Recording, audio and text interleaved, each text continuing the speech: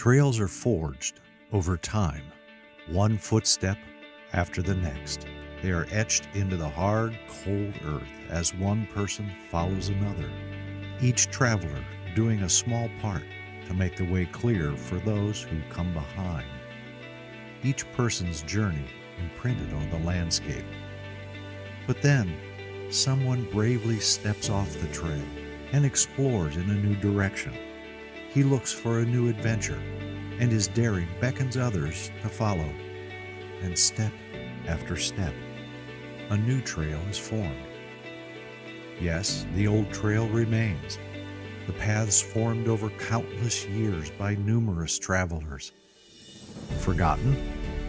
Maybe. Grown over? Perhaps. Yet still so important. These paths tell a story. These paths point the way. These paths lead to places where we need to go. These paths lead to a God that we need to know. These paths are the ancient paths. Life trails. Take your next step.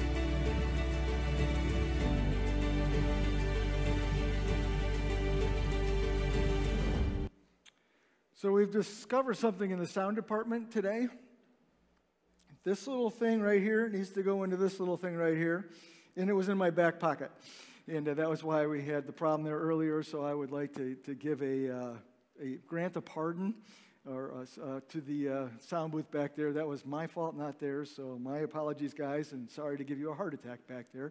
You don't get to see everything that's going on. When something goes wrong in the sound, heads are popping up and there's huddles back there. And sorry to do that to you guys. So we're all hooked up and ready to go. So we've been reading some scripture this morning, and there are churches across, not just America, but across the globe that are actually reading those exact same passages in their church services this morning. And so we come to a fourth passage. It's actually in Luke chapter 4, and I would like to encourage you to turn with me there today. And so we're going to use this passage from the lectionary to actually help us celebrate this first Sunday of Lent, which is actually part of the liturgical calendar. And so if you can turn with me to Luke chapter 4, verses 1 through 13, I'm going to read through this passage. And then we're going to talk a little bit about what it has to do with life today, and also about some of these ancient paths of church in days gone by, like lectionary, like the liturgical calendar, all of these things that can be helpful to us in our following of Christ. And so, Luke chapter 4, verse number 1, Jesus, full of the Spirit, left Jordan, was led by the Spirit into the wilderness, where for 40 days he was tempted by the devil. He ate nothing during those days, and at the end of them he was hungry. The devil said to him, "If you are the Son of God, tell this stone to become bread." Jesus answered, "It is written, man shall not live on bread alone." Then the devil led him up to a high place and showed him in an instant all the kingdoms of the world. And he said to Jesus, "I will give you all their authority and splendor. It's been given to me, and I can give it to anyone who I want to. If you worship me, it will all be yours." Jesus answered, "It is written, worship the Lord your God and serve him only." Then the devil led him to Jerusalem and had him stand on the highest point of the temple. "If you are the Son of God," he said, "throw yourself down from here, for he is written," and Chris earlier read this scripture, "He will command his angels concerning you to guard you carefully. They will lift you up in their hands so that you will not strike your foot against a stone." And Jesus answered, "It is said, do not put the Lord your God to the test." And when the devil had finished all this tempting, he left him until a later time. And this is the passage that introduces Lent. And if you're looking at this and trying to think through Lent and saying, "I'm not exactly sure what the connection is," I'll try to get to it in a minute. But one of the obvious connections I've already mentioned, and it's that idea of food. And Lent is a time when you go without food, and this is a time in Jesus' life when he went without food. But if you look at this passage really closely, this is not really talking so much about fasting. It is talking about connecting with God, and even more specifically, how to handle and how to face temptation in your life. And so as we dive into this passage here this morning, that's where we want to go, because all of us deal with this idea of temptation in our stories. Now, interestingly enough, oftentimes our struggles with temptation involve food. Have you noticed that? You know, we're tempted to eat more than we should. We're tempted to have another cookie. We're tempted in so many ways, but that's not unusual. You can go back through Scripture. In fact, we remember the original sin. What did it revolve around? Food. You can't eat of any of this tree, or you can eat of all the trees except for this one, and it was a temptation that has to do with food. And this is nothing new. In fact, I don't know, this is an ancient path, but there's been some research done just about the strength of the food temptation. And so we have a little video that we've got queued up for you that's called the marshmallow test, and maybe you're familiar with it. So let's watch that this morning.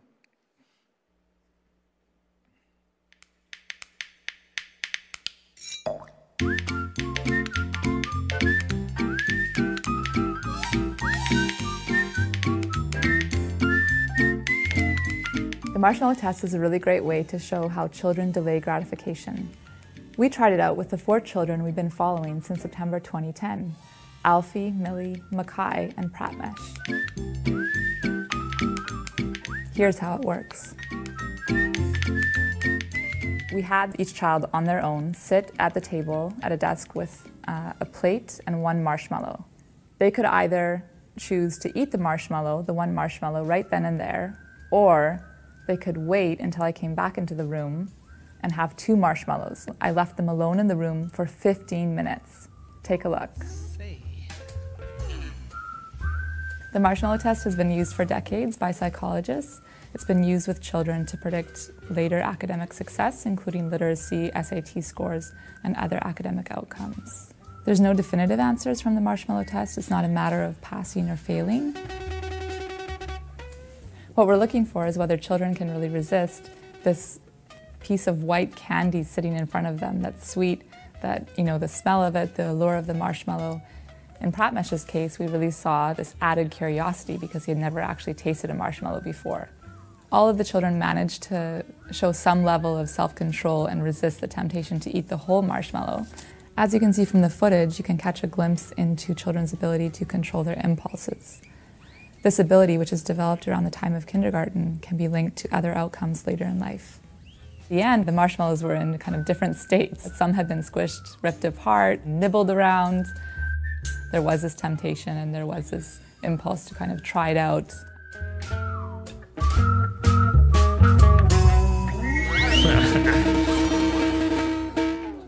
And so we're going to have the ushers come forward right now and pass out your marshmallow. If you can make it to the end of the service, we'll give you 2. Just kidding. But this was a temptation that was presented to Christ, and it was a reasonable temptation. He'd been 40 days out in the wilderness where there really was no food. And the devil comes to him and says, hey, you know what? You're probably hungry. Why don't you make some food for yourself? You're God, you can do that. And he gives them this temptation, and then he goes on and he gives Jesus 2 more temptations.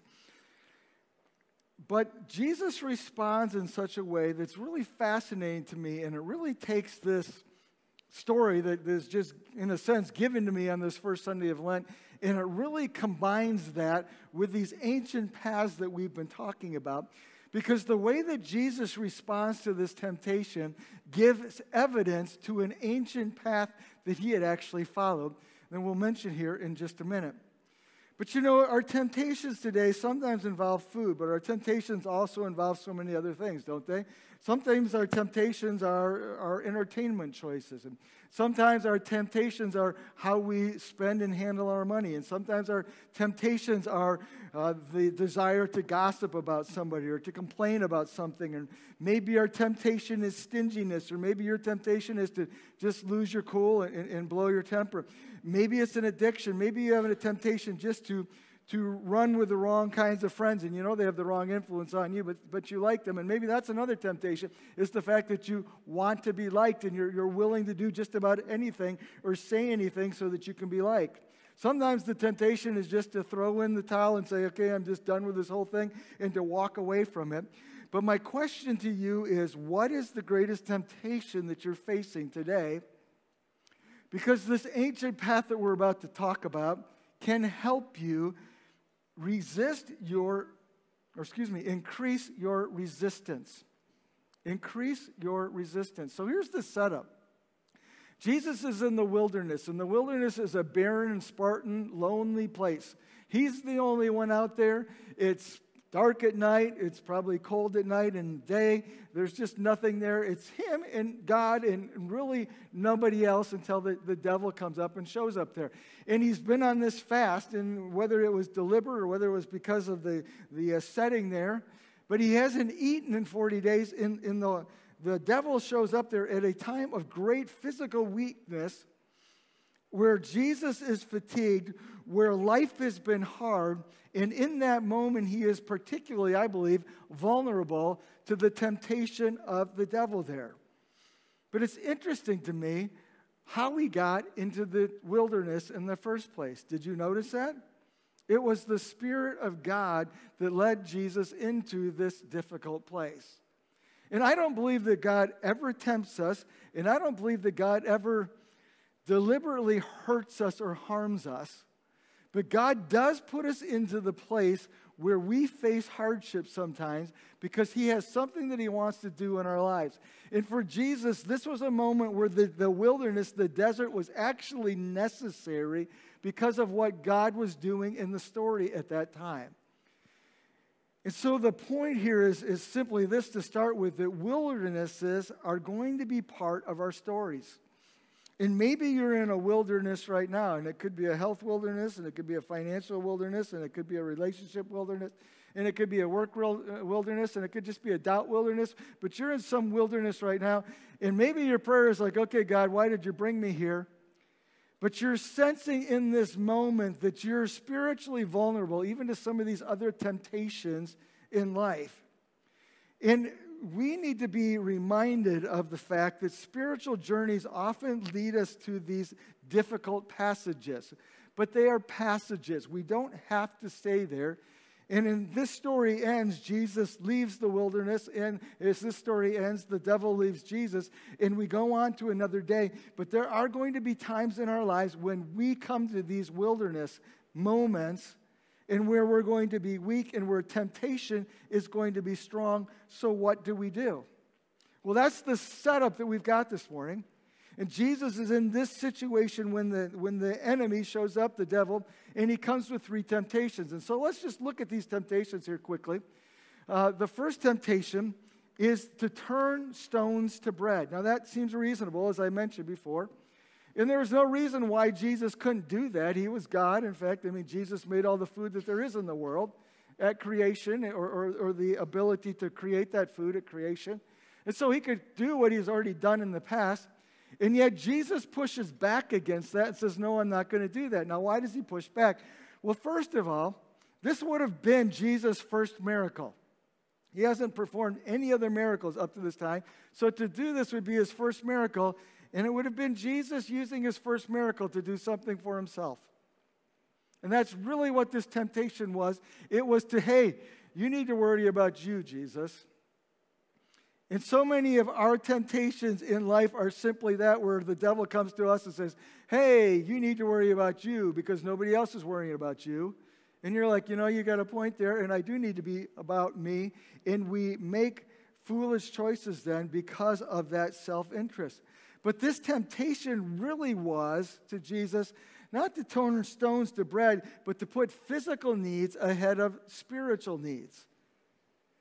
And this is really the concept, I think, of Lent. If you trace it back, because I look at this and I'm like, I do not know what this story of the wilderness and Easter have to do with each other. Well, this fasting idea that comes from this is this idea that for 40 days, we're going to make the spiritual more important than the physical. And so if you want to observe Lent this morning, be my guest. I would encourage you to do that if that's something. But you've noticed in today's world, we don't just give up food. Sometimes, I'll give up, TV, or I'll give up, this, or I'll give up, chocolate or whatever. And we find these different things to give up. But the point is, I'm going to use that self-deprivation to be a trigger to me to remind me of the fact that the spiritual needs to be the most important in my life. And so when I'm craving chocolate, I'm going to like, no chocolate. I'm going to think, oh, you know what? This reminds me that I need to be about Jesus Christ. And that's really what was going on here in this temptation. Well, there's a second temptation that comes here, and it's that the devil encourages Jesus to worship him, and in exchange, the devil will give him all the kingdoms of the world. Now, if you go all the way back into the Garden of Eden, the ruler over the kingdoms of the world at that point was actually man. And when the devil came and tempted man and man fell in the garden, he relinquished control over those kingdoms to the enemy. And Satan's been ruling ever since. And we see that in our world today, how devastating that can be. But when Jesus came, he came to bring the kingdom. And the devil is saying, hey, I'll give you back these kingdoms if you just worship me. And Jesus is like, no, we're not going to go there. And Jesus at that time did establish the kingdom, and the kingdom does continue to grow, and the kingdom is here. But that's what's going on at this place. But what is actually the point of this temptation is this, is that the devil was encouraging Jesus to do the right thing in the wrong way. Because ultimately, Jesus is going to rule over all the kingdoms of the earth again. And his kingdom is here, and his kingdom is growing, and his kingdom is growing even in places like Ukraine. But ultimately, his kingdom will be over all this earth. But the only way to get there was the cross. And so if Jesus had capitulated here to the enemy, he could have avoided the cross, and he could have gotten to the right place, but he would have gotten there the wrong way. And so many of our temptations are in that area where our motives may be good, our intentions may be good, but we start to scheme or we start to devise ways that we can get there that really aren't what they should be. Or sometimes we just make excuses for ourselves. That's what's going on in this temptation. Well, I know I shouldn't, but look what's going to result over here. And we get ourselves in trouble that way. Well, the third temptation was this, to jump off the temple. And that temptation was to presume on or to manipulate God or to use God for his own benefit. And it actually was taken from that passage there in Psalm 90 where it talks about that God will protect his own. But the devil comes, and isn't it interesting there? He actually quotes Scripture to Jesus as a temptation. It's kind of bizarre, isn't it? And that's what he's doing. Hey, jump off here. And if God really is God and you're really who you say you are, well, then God will the angels will catch you and you can prove to the whole world. But it was a desire to make Jesus presume upon God. And so the temptation is to use God for your own benefit. But what do these temptations have in common? First of all, these temptations were all self-focused. Here, do this, Jesus, for you. Turn these stones to bread for you. Take over these kingdoms so everybody can worship you. Jump off here so you can prove to the world how special you are. And when we face temptations in our stories, usually that's the thing. They're about me, and I want to do this because of how it affects me. The second thing here is these temptations all involve some level of deception. What Satan was promising there wasn't the whole story, was it? Well, if you will do this, but there were more ramifications to follow. And that's one of the challenges for us, and one of the problems for us is we see the right here and now, and we don't see how it plays out down the road. And so the devil's thing is always, hey, play now, pay later. And God's thing is how about if you pay now and then you can play later? But there's a theological question that's involved in this story, and it's this. The question is whether or not Jesus was actually able to, as God, give in to temptation. And there's terms for this, and theologians have debated this on and off for decades and for centuries, and I don't honestly know the answer. I do know this: Jesus did not give in to the temptation, so he went to the cross. He went to the cross sinless so that he could die in our place and for our sins. But there's another question in this story that fascinates me.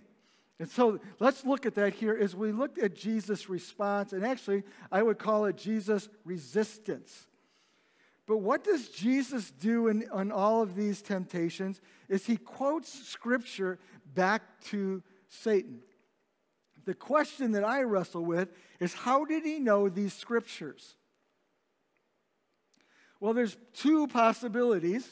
The first possibility would seem like the obvious one. Well, he's God, right? So he should know the Bible because he wrote the Bible, and so he should be quoting these scriptures because obviously, that just makes sense. But there's a second possibility here that I want us to think about here this morning.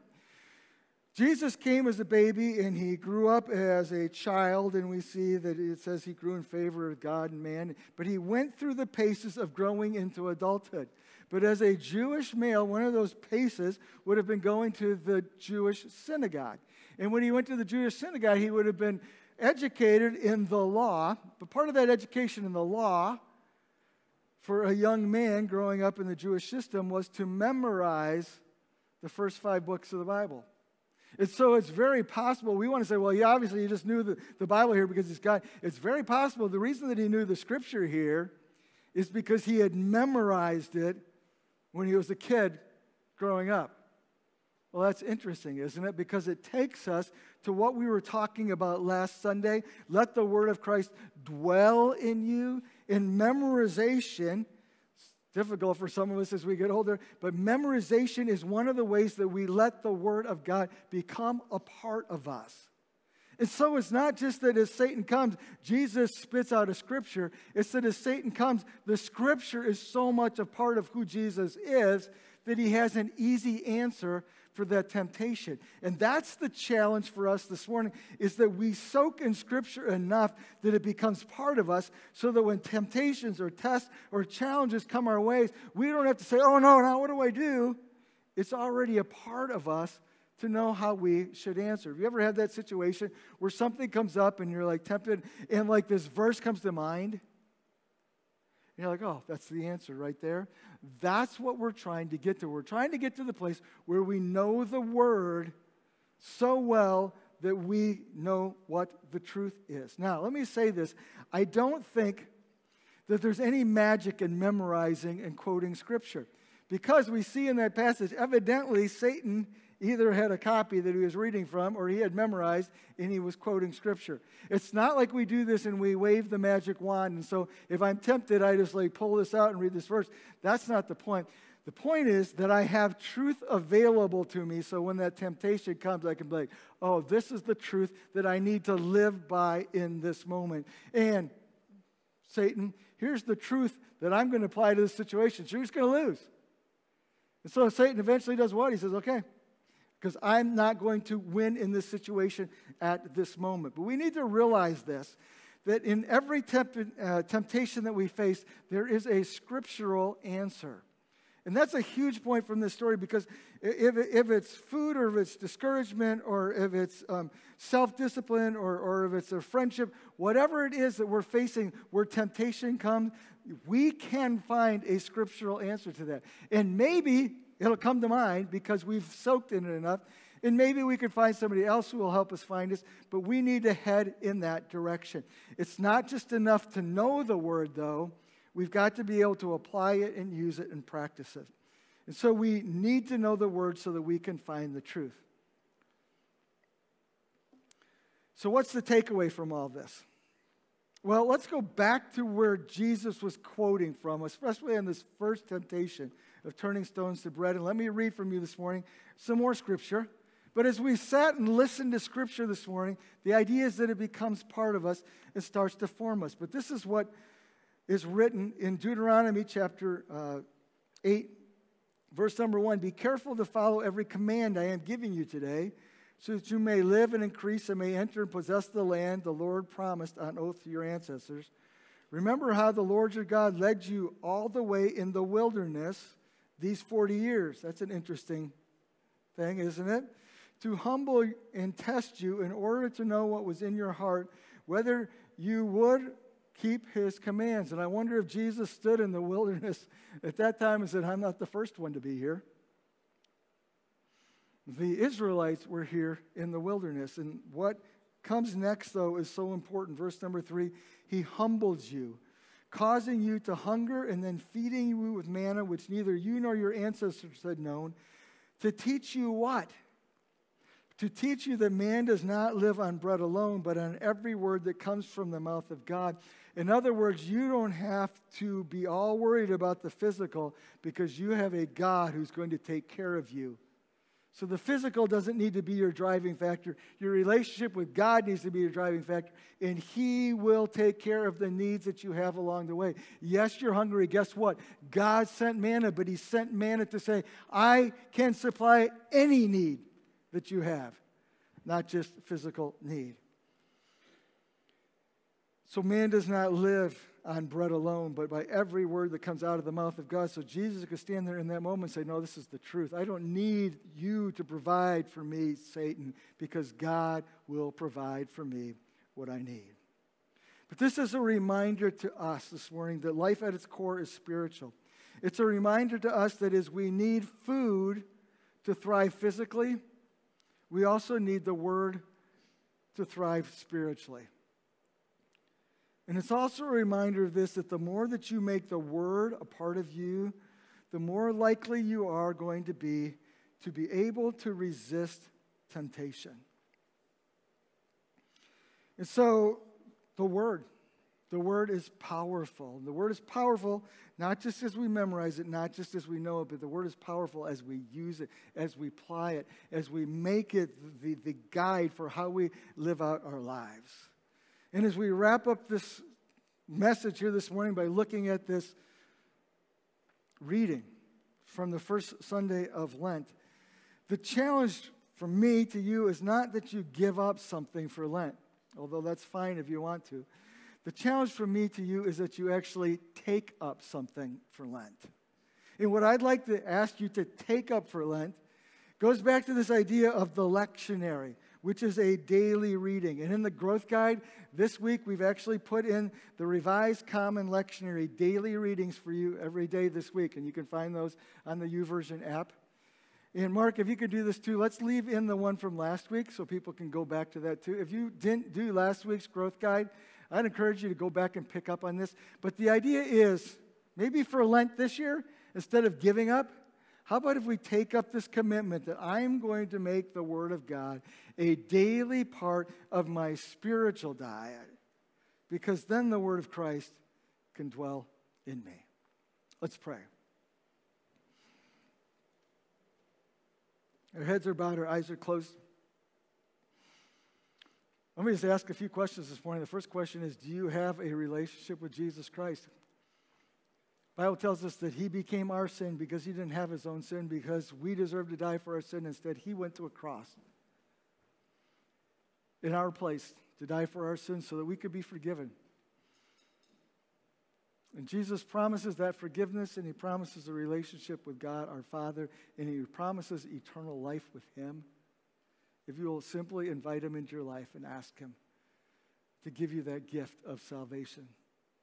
If you haven't done that, you can do that where you sit in your seat this morning as a simple prayer between you and God, requesting that gift of forgiveness and salvation through Jesus Christ.